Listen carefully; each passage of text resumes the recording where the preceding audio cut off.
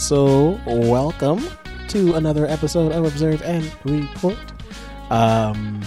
This is one of our offbeat episodes where we're not going to talk about the regular things we talk about, where we've seen things and talk about them. In recent memory, at least, we are going to be a little more off the cuff, I guess, and talk about just certain topics. In this episode, I guess we're going to be focusing a bit more on just like our tastes, and the formation of our tastes.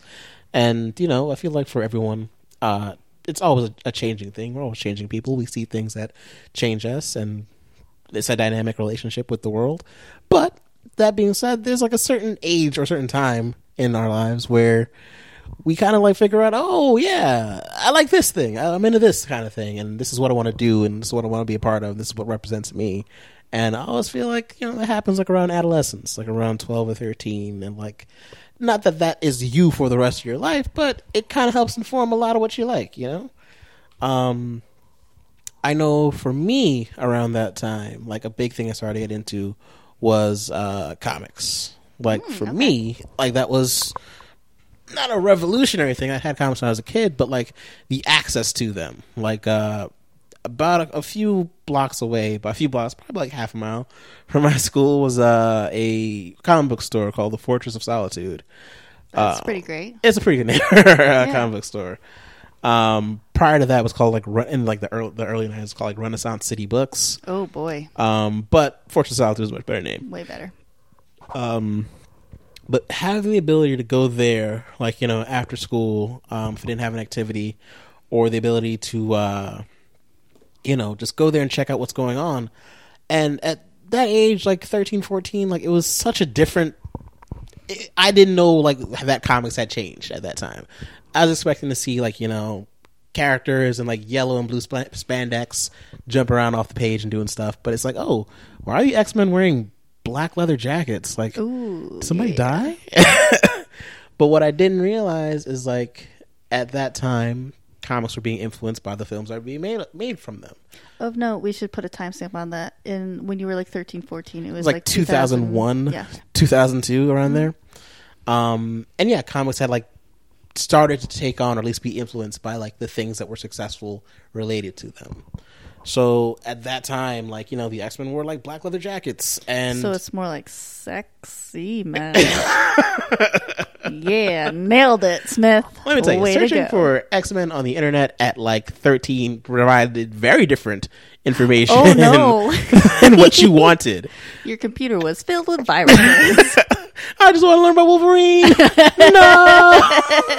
No, Mom, it's not what it looks like. No, I was looking for Cyclops, but then I found these other Cyclopses. No. Much different one-eyed monsters. But yeah, I'd be Googling and be like, yes, this is exactly what you think, Mom. I am a pervert. So yeah, like I would say that was the start of things where it's like, oh, this is not something that every kid in school is like doing. Like, it's only a couple of us, like, you know, from different class years that like would go and check it out and be into that kind of thing. Superheroes weren't what they are now. They weren't as popular then as they are now. But you did have a crew. They're super. What I can only imagine the coolest kids who were into these things with you. Yes, there are a few other kids that like definitely like into like comics and like knowing what was going on in the world of comics at that time. No one knew like, okay, they're going to like definitely make movies off of this stuff. Like at that time, like X-Men 2 was about to come out. Oh, okay. And in your head, everything works in threes. Like, oh, there were like 3 Batman movies. There are going to be 3 X-Men movies, 3 Spider-Man movies. And like, that'll be it. They'll be done. This thing that I like will have had its time in the sun, and it's over. Boy, was I wrong. Oh, yeah.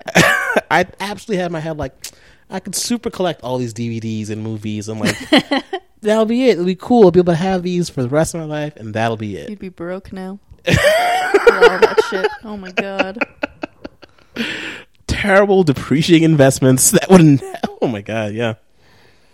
How did Jason lose his house? He just had to have the new Henry Cavill as Superman. Fucking, I gotta have the Steelbook Blu-ray. They're only gonna make so many of these. Like, yeah. So at the time, it's like, oh yeah, like this is absolutely like, you know. Were you excited for those when they came out? Oh, well, the films that were coming out at the time. Yeah. Absolutely, because it was like, oh, this thing that I like I never thought I'd live to see in all my 13 years an X-Men movie. Get out of town. I remember the first time I saw an advertisement or something like that. It was like literally walking on Main Street in the city I grew up in, and like there was a bus that passed that just said like had X and like the X-Men like danger room door or whatever, and like light coming through it, and like you saw like what the X-Men like walking out. I was like, did you say danger room? Yes. I don't know why I nodded as if I knew what the hell you were talking about. That's like in the X-Men movies, the room where the X-Men train or whatever. Oh, okay. And they call it the danger room? Yes, they did. They're so cool. But I remember seeing that on a bus and like just being like, "What? No, that can't be the thing. No, that's impossible." Right? Am I in a dream? And then like I remember just like trying, because you didn't have like access to like Variety.com at the time. I like that would be your go-to source. What are they saying in the sheets? So like you kind of have to like figure and like understand like you got to say what that is. I don't know what that is. I'm 13. I need to know what that is. And you hear like, oh, you see a commercial, you see like a trailer, like there's an X-Men movie and I'm alive for it. Oh, happy day. And like that's like while shooting the thing out of his eyes, the guy has the knives in the hands. And just like, yeah, the revelation that this thing, a series of excited little asthma attacks. This thing that I liked that wasn't like Power Rangers successful or like Pokemon successful, that was just like a Saturday morning cartoon like that lasted for like 5 years or something like that, or 4 years, and that people enjoyed and liked, and like it wasn't even Batman big, which was like a huge thing. It was like, yeah, the X-Men cartoon, people know it, it's pretty good, but I loved it, it was amazing. So a thing that I didn't think would be a thing, like it's a thing, it's amazing. Yeah, I'm into this. I'm 100% into this. Like I've been down since day one, and this is the confirmation of my downness. So yeah, that was like a big influential thing. Like when the things that you like that were niche started to become mainstream, and you don't even know what mainstream is just yet. You just know that you liked it, and like a lot of other people liked it. And yeah, that like started to influence other things that I liked down the line. Nice. But yeah, how about yourself? Insofar as like, you know, things like helped form your tastes. You talking about that made me scribble down a couple of things. I think we've talked about it before, but I think when I was, I don't know, I don't have to guess because I can just ask you, the Human Encyclopedia /IMDb.com. When did the first Lord of the Rings movie come out? That was 2001. Nailed it. You're amazing. That was, unlike you, I didn't even realize that was something that I would enjoy. And it just blew my mind. Let me tell you, I didn't know either. I know. Oh yeah, we did talk about this. It melted my little brain. And I think, because I didn't realize up until like when you're kids, at least for when the programming that was on when we were young, you're basically watching a lot of like fantasy stuff. I was not into like Disney princess stuff. I was more into animal stuff, and so much of what we watched was kind of fantastical. Like even Muppet Babies, like they're recreating crazy movie scenes, which I did not realize when I was a kid because I was dumb. My parents thought I was going to be a dum-dum. They really did. Like, oh, good thing she's cute.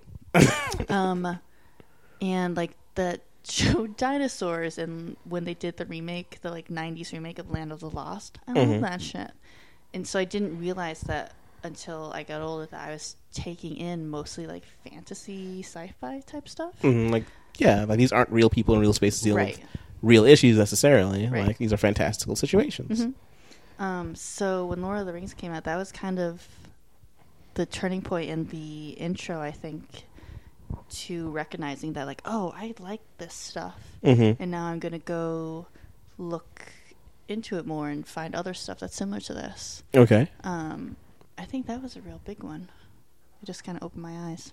Okay, like the awakening, like it begins issue 1. A little bit. I think the only thing before that I watched when I was too young to be watching was the X-Files. And because my parents were never into this stuff either, so it was just me kind of stumbling onto the stuff by myself. And it was super. That show was really weird. was a weird show. Yeah, it had a lot of weird episodes, a lot of like darker things. Super dark. But it was like on primetime television on Sunday nights, so it's like I'm surprised it lasted as long as it did. So I think that might have been a turn into that type of stuff that I didn't even realize was happening. Because I was watching that when I was like 9 or 10. It's usually when I should not have been watching it. And it was really cool. And it's one of the only times I've straight up lied to my father. And he asked me if I should be watching it, and I just was like, yeah, this is fine. This is required watching, actually. My teacher told me, hey, watch the X-Files. It's on past your bedtime, and it's real weird. Files? X is a letter in the alphabet. School, sir. So yeah, I think that stuff was big. And then I didn't realize, even though I watched a ton of SNL and I watched a lot of Kids in the Hall when I was a kid, before I even necessarily knew what was funny. But when The Office came on when we were like freshmen in college, I was like, oh, this is exactly my sense of humor. I've never seen anything like this before. And that opened a lot of kind of comedy doors for me that I didn't know were there. I would say like the age of like 13, 14, like that's a big transition time. Like you're leaving like middle school, going to high school, probably going to a high school where you don't know anyone, where you don't have the same friends you had like for the last 8 years of your life, kind of. So, like, it was interesting going there and discovering what other people were into, what other people were not into, and also being in the situation of, like, in an all-boys school was what I went to. Oh, yes. I forgot. So, it's interesting of, like, you know, what people are just, like, open about what they're like, or sometimes just, like, kind of hiding what they're like. But I think across the board, no matter what kind of school you went to, like, there's this posturing of, like, I don't like this kid stuff. Like, yeah. I don't watch cartoons. Or, like, for some people really do just, like, ditch that stuff when they're, like, 13, 14. I totally get that. But, like, for me, it was like, I'm still a kid. I have, like, few other responsibilities outside of school, really. Like, you know, like, when I go home from here, I'm going to watch some cartoons. I'm not going to lie to you. So, like, having access to cable and having access to things like Toonami, which was a cartoon block on Cartoon Network that showed like action cartoons and like Japanese cartoons. And there was little venue for that, a little like avenue to see that stuff, unless you were like buying videotapes or DVDs at that time. I'm 14. I don't have money. I'll take what you give me on TV for free. Thank you very much. But being able to see this stuff that I think a lot of guys and girls my age that did watch that like have like this kind of like not secondhand nature, but like this unspoken language of like, if you did see those things like the Dragon Ball Z's and like the Rurouni Kenshins and like the Yu Yu Hakusho's, you're able to like just have this secondhand language where it's just like, yeah, you saw that, heck yeah, I saw that, you remember this thing, remember this music, remember this like moment. And it's just kind of fun to be able to connect with people now at this age and they're able to recall that stuff. And like, I feel like we live in a time where like nostalgia is very big, and you know, where we're able to we can actually look back and enjoy the things that we have. Didn't they just put out a channel where you can watch like all sorts of old Nickelodeon shows or something? I think that's existed for a bit of time, but it's all available. A lot of it's available like on Hulu and all that stuff. Oh, like wow. You can watch all of Doug if you wanted to. Why? Why would you do that? The sweater vest wearing kid.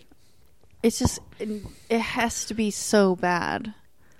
It just has to be so bad. I watched a couple episodes. Oh my god. They found their niche audience. The quality doesn't hold up. Yeah, it's like a little rough, like as far as like animation wise. Oh yeah, that's fair. But he was like Charlie Brown for me, kind of. Oh yeah, he really was. He was like this kind of like down on his luck loser, but like he dealt with like just everyday problems, kind of like, I like this girl, I don't know how to talk to her, like Patty Mayonnaise. Like, oh man, like I broke this thing, I hope my neighbor can help me out because he like likes to buy like very expensive things, hope he pull me out of this jam. Like, oh man, I gotta have this speech in front of my class at school. Like, they're able to like relate these kid problems in a way that was just like not extra fantastical. Like, it was a cartoon, but sometimes Doug didn't need to be a cartoon, I guess. Like, Yeah. this could be just done with regular people in a classroom, just dealing with some stuff in a semi-funny way.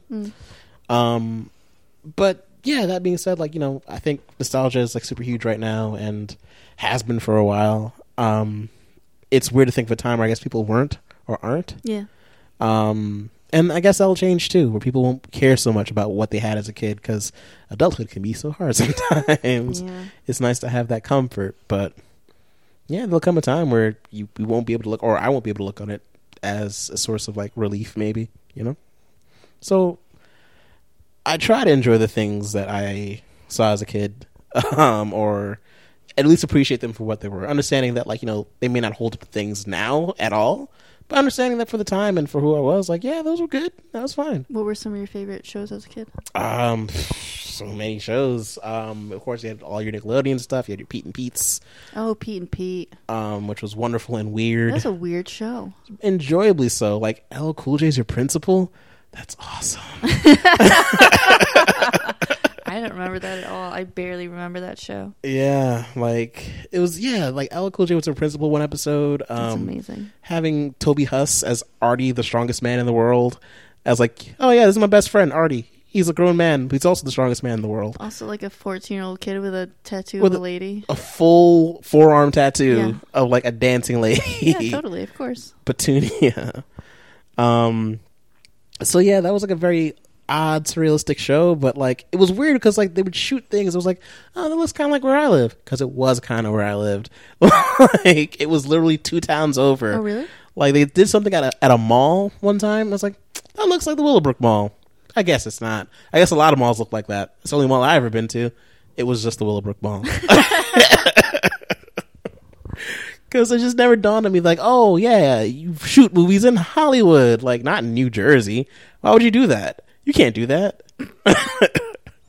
But that was a big favorite of mine. Of course, things like The Simpsons, huge influence on me and my sense of humor and what I like and what I think is fun and funny.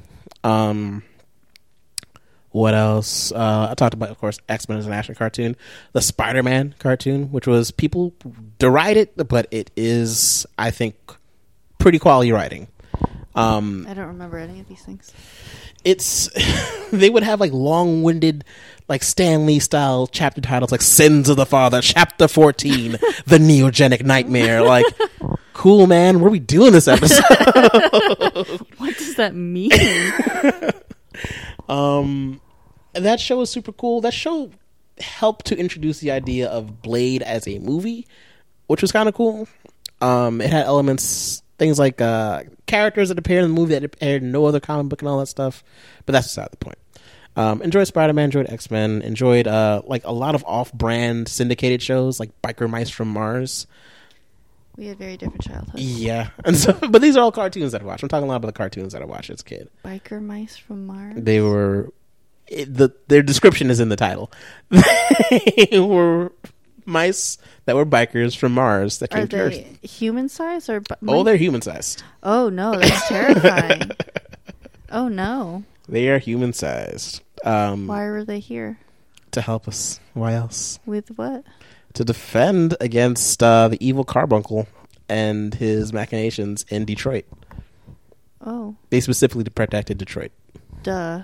I don't know why I didn't realize that. This is very obvious from the title. Syndicated things like Street Sharks. Again, Street Sharks. the description is in the title. That was fun. These are all, of course, like Ninja Turtles ripoffs that Yeah. like lasted a season, but still memorable in my mind. Well, because they made those toys like crazy. Yeah, it was like, we'll make the toys, we'll make a show around the toys, we'll figure it out later. Like, get the product out and figure out everything else later. Making weirdly muscular sharks. It shouldn't have a shark that muscular. It just feels like not right, but also was a cool toy. Well, it's just like weirdly sexualizing sharks.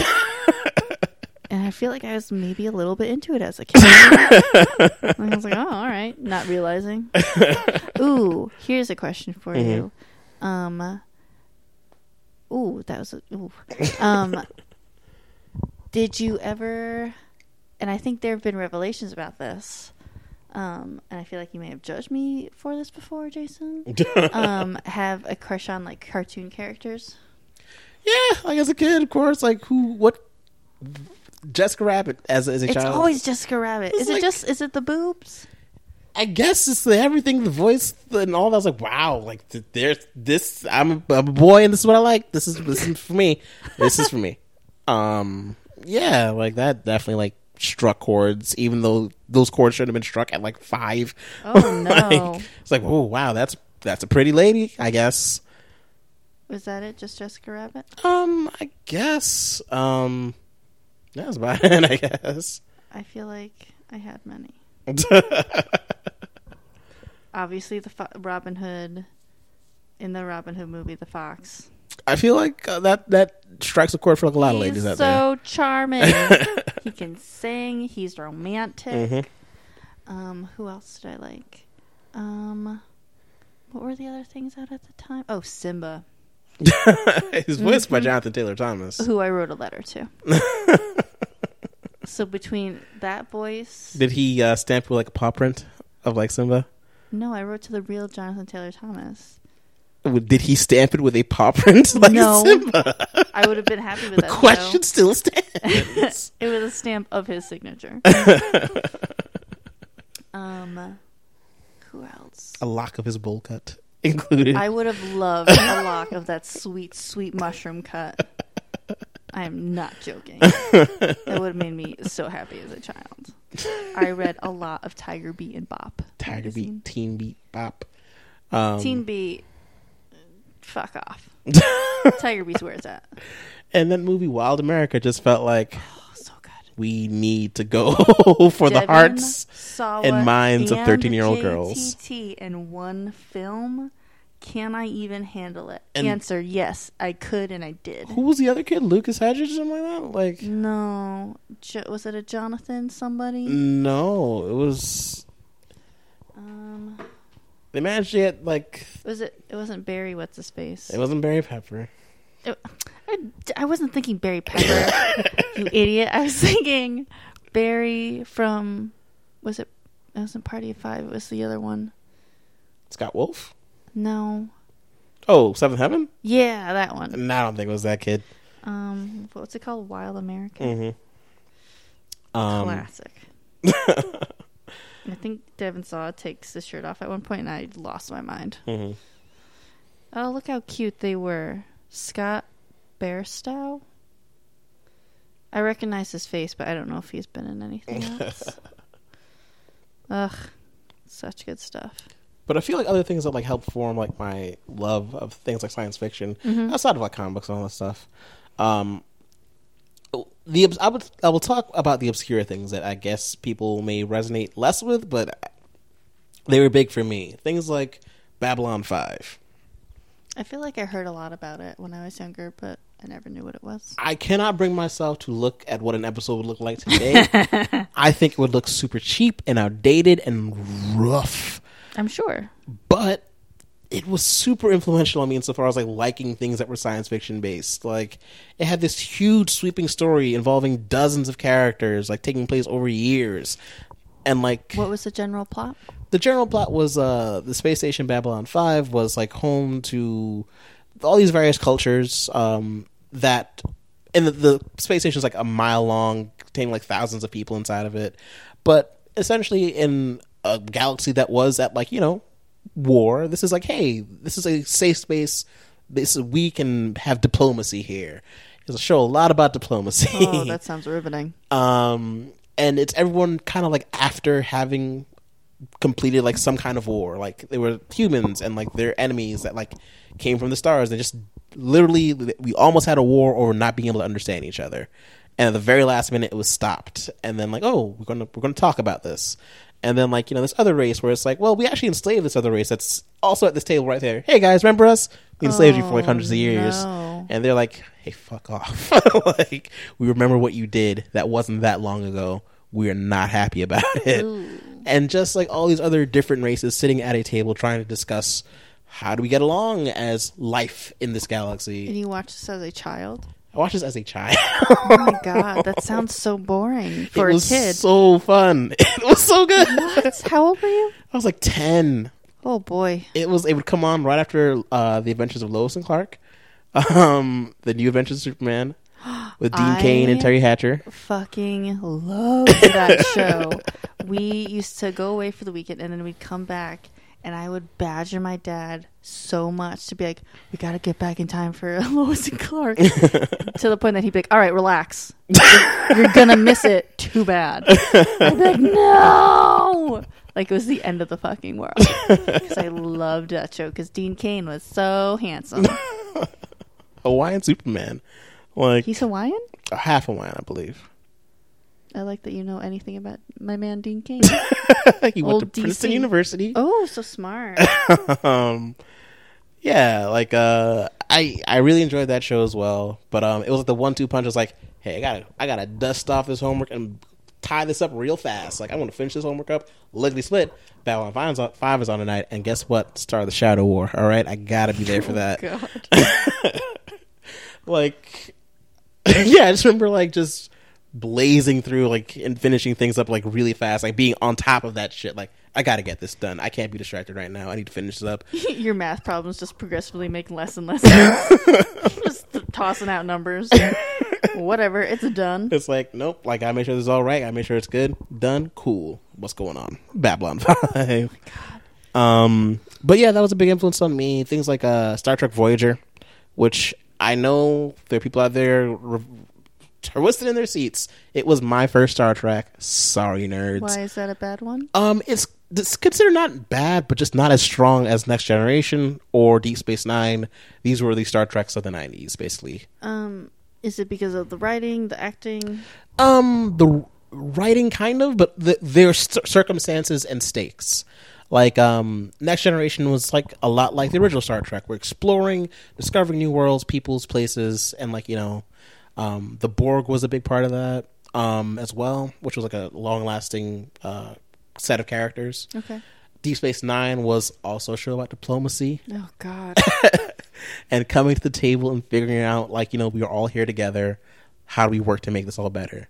And Voyager was all about being lost in space. That sounds more interesting. It's like, hey, like, you are a crew of like the Enterprise. What if we threw you all the way on the other side of the galaxy where there's no Federation, there's no lifelines, there's no anything? Figure it out and get back home. Oh, God. And the whole crux of the series, after a while, becomes all about that. Like, the last 3 seasons of the show is like, well, we are stuck out here, lost, and we are trying our best to get back home, but we do not know if we'll make it there in time. Meaning, like, we may die out here. Oh, no. And we'll never get back. And it was the first Star Trek to feature, like, a female captain. Ooh, nice. And it was like... And she got them lost. Well, it wasn't her fault, exactly. Oh, okay, they kind of, like, threw them to the wayside. But yeah, it was something where it's like, every week I gotta be here for this. Like, I gotta know what's going on. I'm invested in these characters and their circumstances and their relationships, and yeah, it's like, this space, cool, what's going on? Wow. Way to be invested at a young age in such deep stuff. I don't feel like I was. Because I feel like in those kinds of shows, like in science fiction, like, it's the hook of like, hey, lasers and like fights, but also we're going to try to like engage in some heavier issues here. And Star Trek has always been good about that insofar as like, well, we're going to use this episode to talk about racism. Yeah. And what that means. And excuse me, for a kid, I don't know, you're not really getting that watching Magic School Bus. You're learning about science. Hey. Sure. You lay off that. And there's nothing wrong with the Magic School Bus. It's a great show, a very educational show. I love that show. But I think at that age of like 9 you or were 10... learning about diplomacy and racism, and I was like, oh, we're in the human body. And like little boats in the red blood cells. And this I'm is also fun. trying to watch that too. But yeah, that was I think those two shows, science fiction wise, were things that got me into watching or wanting to see more spacey things. Is there anything else that really influenced me? I don't know that there was. I think I got into podcasts because of Ricky Gervais. Interesting. I know it's kind of tangential, but I don't even remember how I got into his show or learned about him. Maybe from The British Office? Maybe, but I don't think I knew it because I was listening to his podcast when I was like 14, 15, 16, before podcasts were really a thing. And I think they might have been done already, but I was listening to like old episodes or whatever, and that got me into like Nerdist, and then from there got me into like a lot of different comedians and stuff, and it really kind of opened up a whole new avenue about comedy that I didn't really know about. Like my introduction to podcasting was probably in 2008 in college, looking at like just a video game website, and they're like, hey, we have a podcast, like listen to it. I was like, well, I've heard of these podcasts. What, pray tell, do you discuss on these podcasts? It's called Talk Radar, which is a part of like the Games Radar website. And it was just like these 5 guys that lived in San Francisco that wrote for this games website that would just talk about like games in a funny way. Like I never heard anyone just like be funny and irreverent like about talking about video games and all that stuff. And they would also talk about their own lives and like the ridiculousness of like living in San Francisco as it was changing, as it was becoming less like, you know, hey, this is a city where like people live, and more like this is a city where tech people live. Yeah. And how just like the struggles of like getting edged out of that, and like how their jobs are changing because of it, and like it was like, oh, like this is like kind of cool. I feel this kinship and like I feel these are friends that I've never met and will never meet me. So it was like interesting, like hearing that, and like through that I was like, oh, I guess there's other things out there. Like, what does this Ricky Gervais have to say? Pay for a podcast? Scoff. Never. I totally did. The annoying thing is iTunes now, it's no longer like in my iTunes library. I don't know, with every like iteration of iTunes, at some point it just like tossed it out, which pisses me off. Well, I mean, did they like remove their stuff from iTunes? Did Ricky Gervais from my library? Huh. Yeah. Rude. Interesting. Very rude. But yeah, that was a big avenue into comedy, and like listening to the guys on Nerdist talking about different stuff that they were into. I was like, oh, what is this Doctor Who that they're talking about? And then I got super into Doctor Who, and it's just like it led to a lot of different avenues of interest that I didn't necessarily realize I even had. And they would do interviews with people I'd never heard of, and then I would, they did one with Richard Ayoade, and then a couple years later I started watching like Travel Man and stuff, and it's a really great show. It really opened stuff up for me. I feel like other podcasts that I listen to, like that I got into post Talk Radar through like friends, was like Smodcast, which is Kevin Smith's podcast. Yes. Which is basically just him and a friend like this sitting down and just talking and BSing and just having a conversation. Whether it was guided or not, it was just fun. It was like, oh, this is a nice, different way to enjoy my commute, like to a thing that I don't necessarily want to be at. Like, it's kind of cool. It's like having a conversation with friends again. But through that, like, I started learning about other podcasts and like about comedians and their own podcasts and whatnot. I remember one of the first ones I listened to that I don't really listen to anymore. I don't even know if it exists anymore. Just More Stories with Jay Moore. Oh, no way. Yeah, I got a dude that's like well known in comedy, has been like on SNL in the past. But it's just cool. This is like just one guy interviewing people. I don't think I've ever listened to this style before, and just like experiencing different styles of things. And like, oh, cool. Let me know about this comedian. Like, oh, what does she talk about? Like, oh, cool. She talks about this. Like, Rufus Wainwright. That's a singer. Okay, what does that sound like? And just getting more into things like that. So it's nice to have this branching tree, like from podcasts that like throw me into other things. But what I find funny though is like the explosion of podcasts and people doing their own, like us right now. But I feel like 2013 was like, or 2014 was a banner year, because when Serial hit, oh yeah, I think that changed the game for the face of what podcasts were, insofar as presenting them as journalism, as a radio show.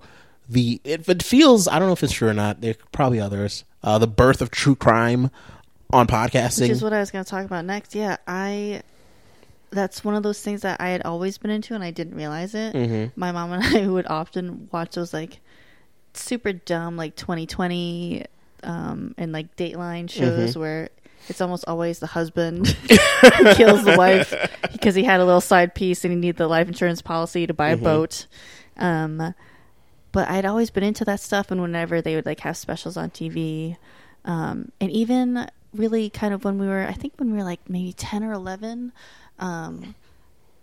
is when I remember like the OJ case.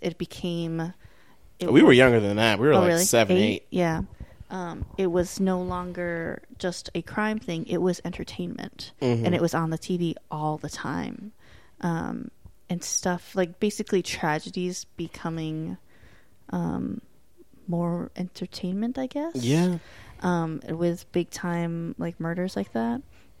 And so I started listening to My Favorite Murder. I think someone told me about it. And it's a blend of comedy and true crime, which hadn't really been done before, I don't think. Now there are a million of them. Yeah. But it's comedy, it's true crime, but it's also... there are some true crime podcasts where it is almost journalism-esque in that they do really deep dives into what happened. And it takes a lot of research and work on their end to present them, which is pretty impressive. Absolutely, yeah. To tell an interesting story from like the Yes. facts of like a thing you may have never heard of before. Yes. And now I'm very picky, but I'm really into them. There's one I listen to called Small Town Dicks. I love it.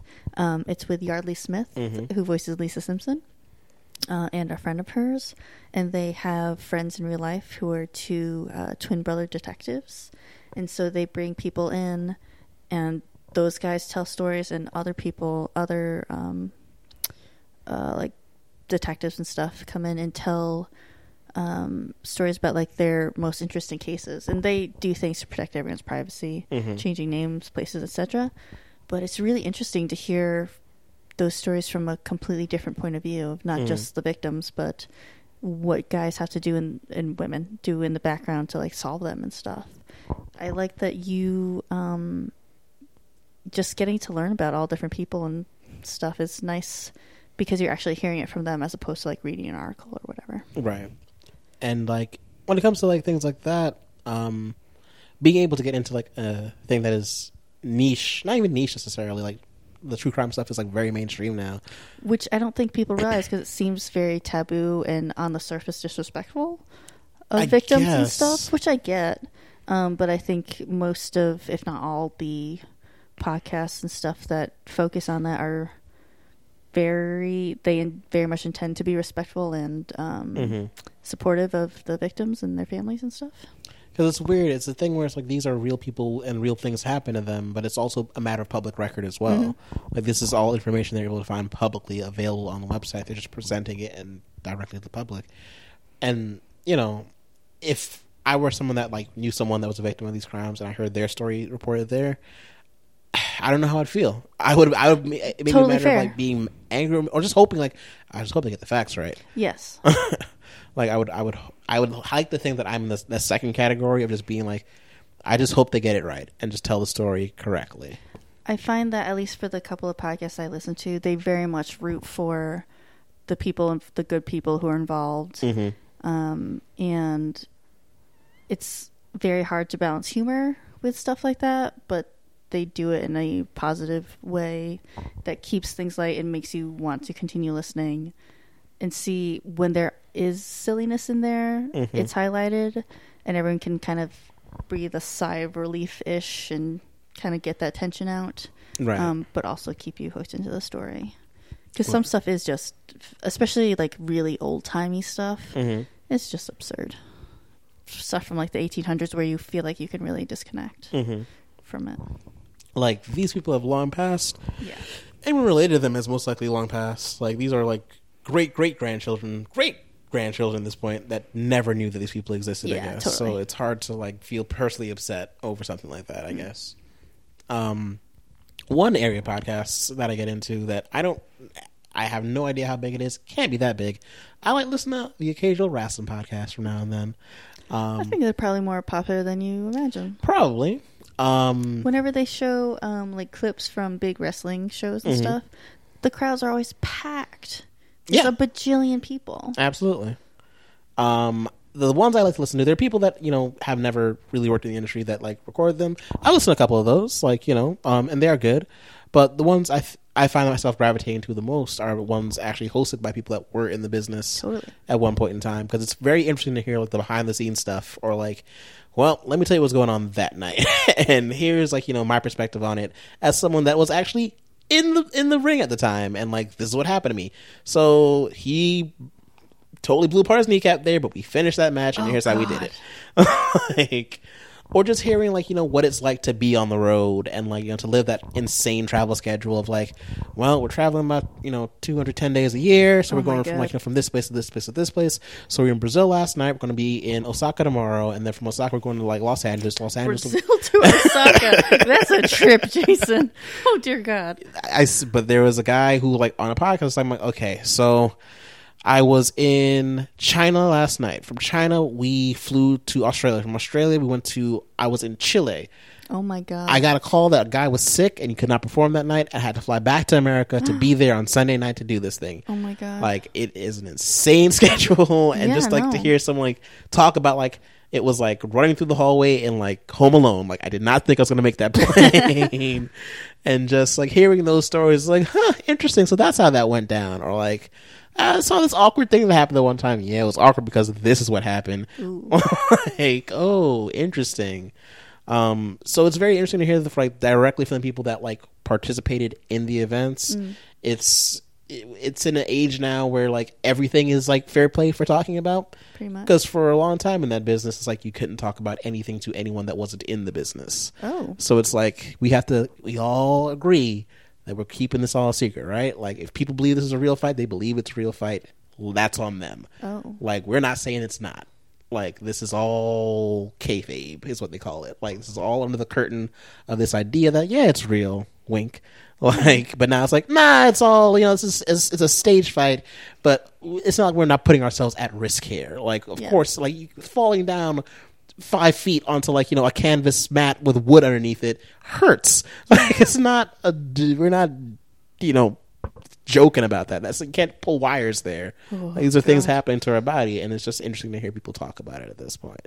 And interesting to hear people from other perspectives too. Like, hey, I'm a writer. I used to be a writer, and like, this is a podcast I have about like, you know, my time there. The redhead guy. Yeah, Matt McCarthy. Yeah. And We Watch Wrestling podcast. Like, yeah, like they talk about his time there and like what it was like, and like the insanity of working in a place like that, and how miserable he was. And it was his dream job. Yeah. But then talking about like, some good times that he had, and like meeting good people, and like having like some good experiences there, and like how it kind of like helped to bolster his love for it again after having left.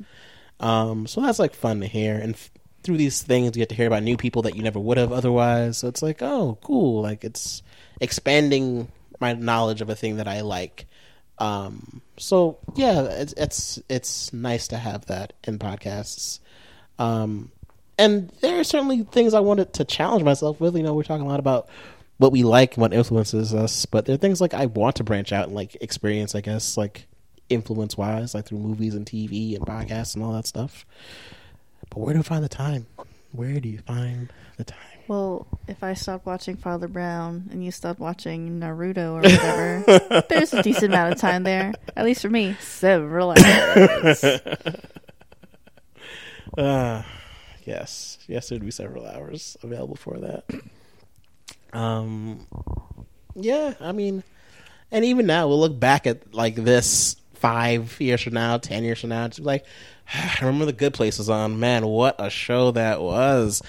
I think things like The Office at this point have that kind of power, where it's just like, it has become this American classic where people are able to like show an image from the show, and someone immediately understands, recognizes, and responds and feels resonant with that image. Oh yeah, a lot of people will still kind of list it as like one of their favorite shows, and like a good one to kind of go back to when.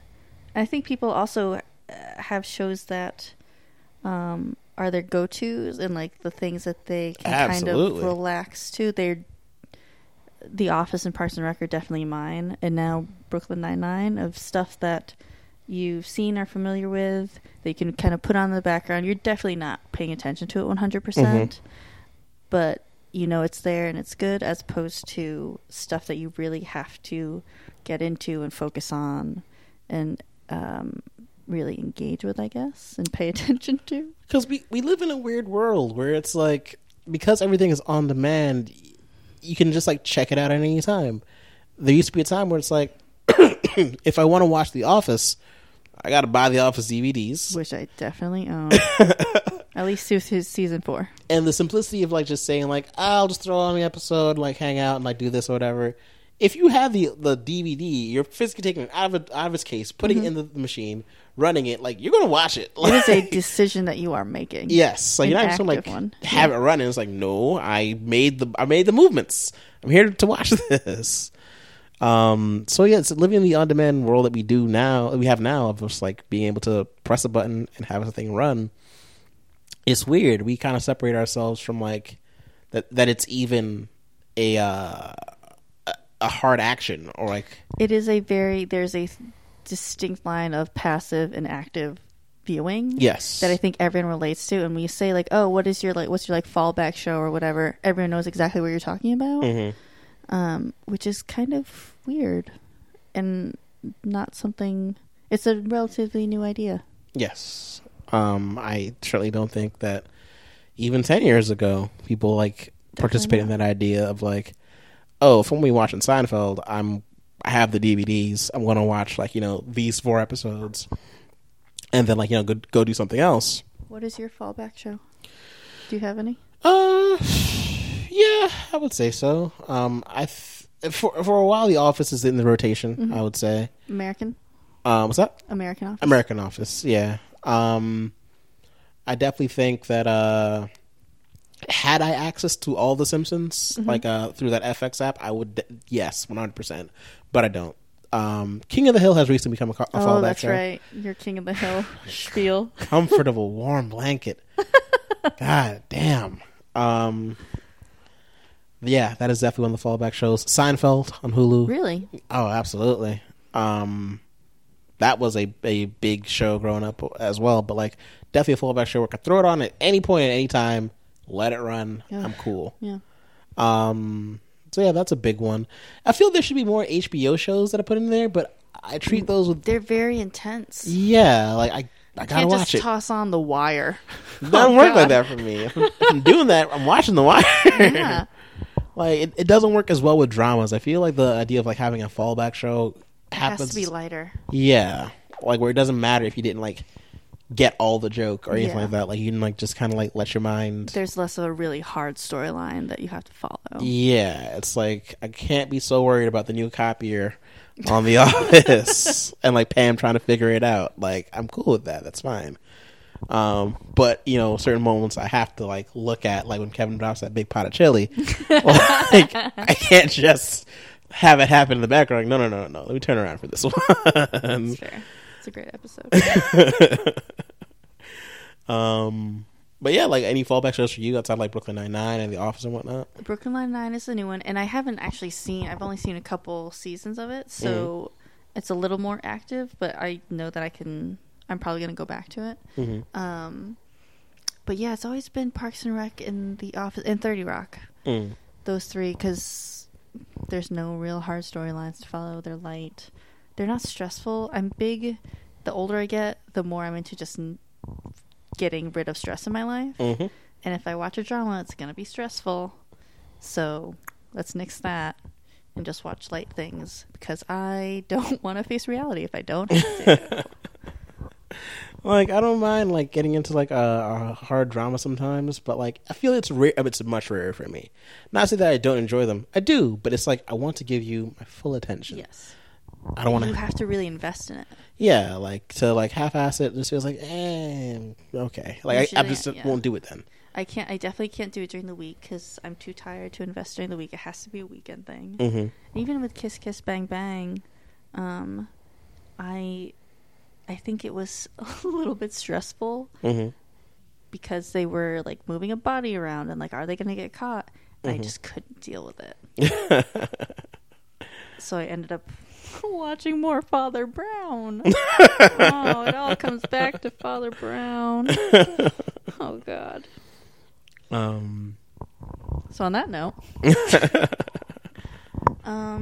yeah, so this has been our little... Do you have anything else? No, I got nothing else for you. A little off-script episode. Hmm. We're probably going to do one regular episode and one off-script one from here on out every 2 weeks. Not that the regular episodes are scripted, just, you know. Oh, yeah, that's true.